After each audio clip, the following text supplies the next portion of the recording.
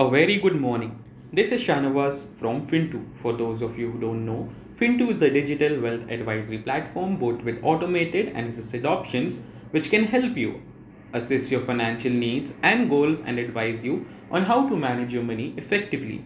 We are back with a daily podcast, Morning Market Notes. This podcast will primarily be your companion with your morning cup of tea, or maybe while you're driving to work and want to know about what is happening in the Indian markets today.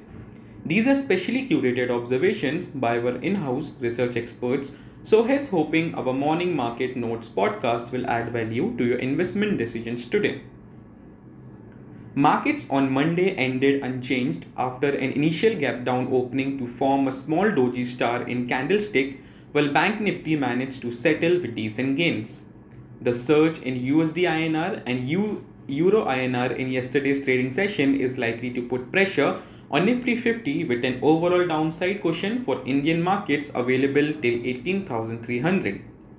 We continue to maintain buy on decline strategy for Nifty and with stop loss placed at 18,100 and targets seen at 19,867.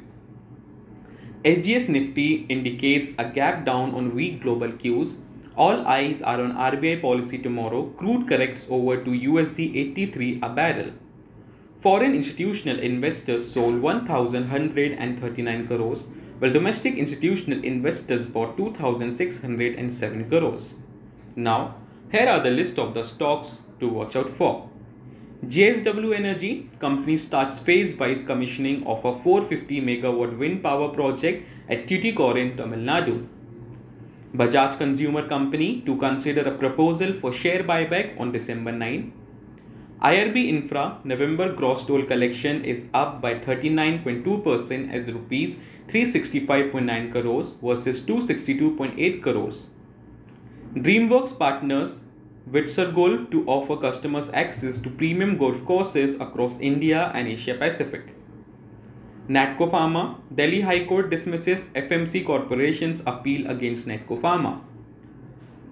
HDFC Life Insurance Corporation of India bought additional 2.14 lakh shares.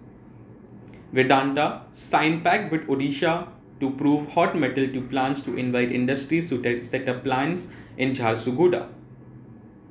Kalpatru Power board to consider fundraising via NCDs on private placement basis on December 8.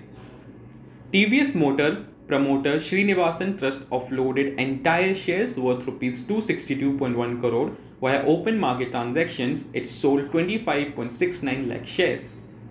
I am sure your curiosities have been triggered and you look forward to a lovely day. If you want to check out an in-depth analysis of why our research experts said this, do head over to a blog on www.fintu.in.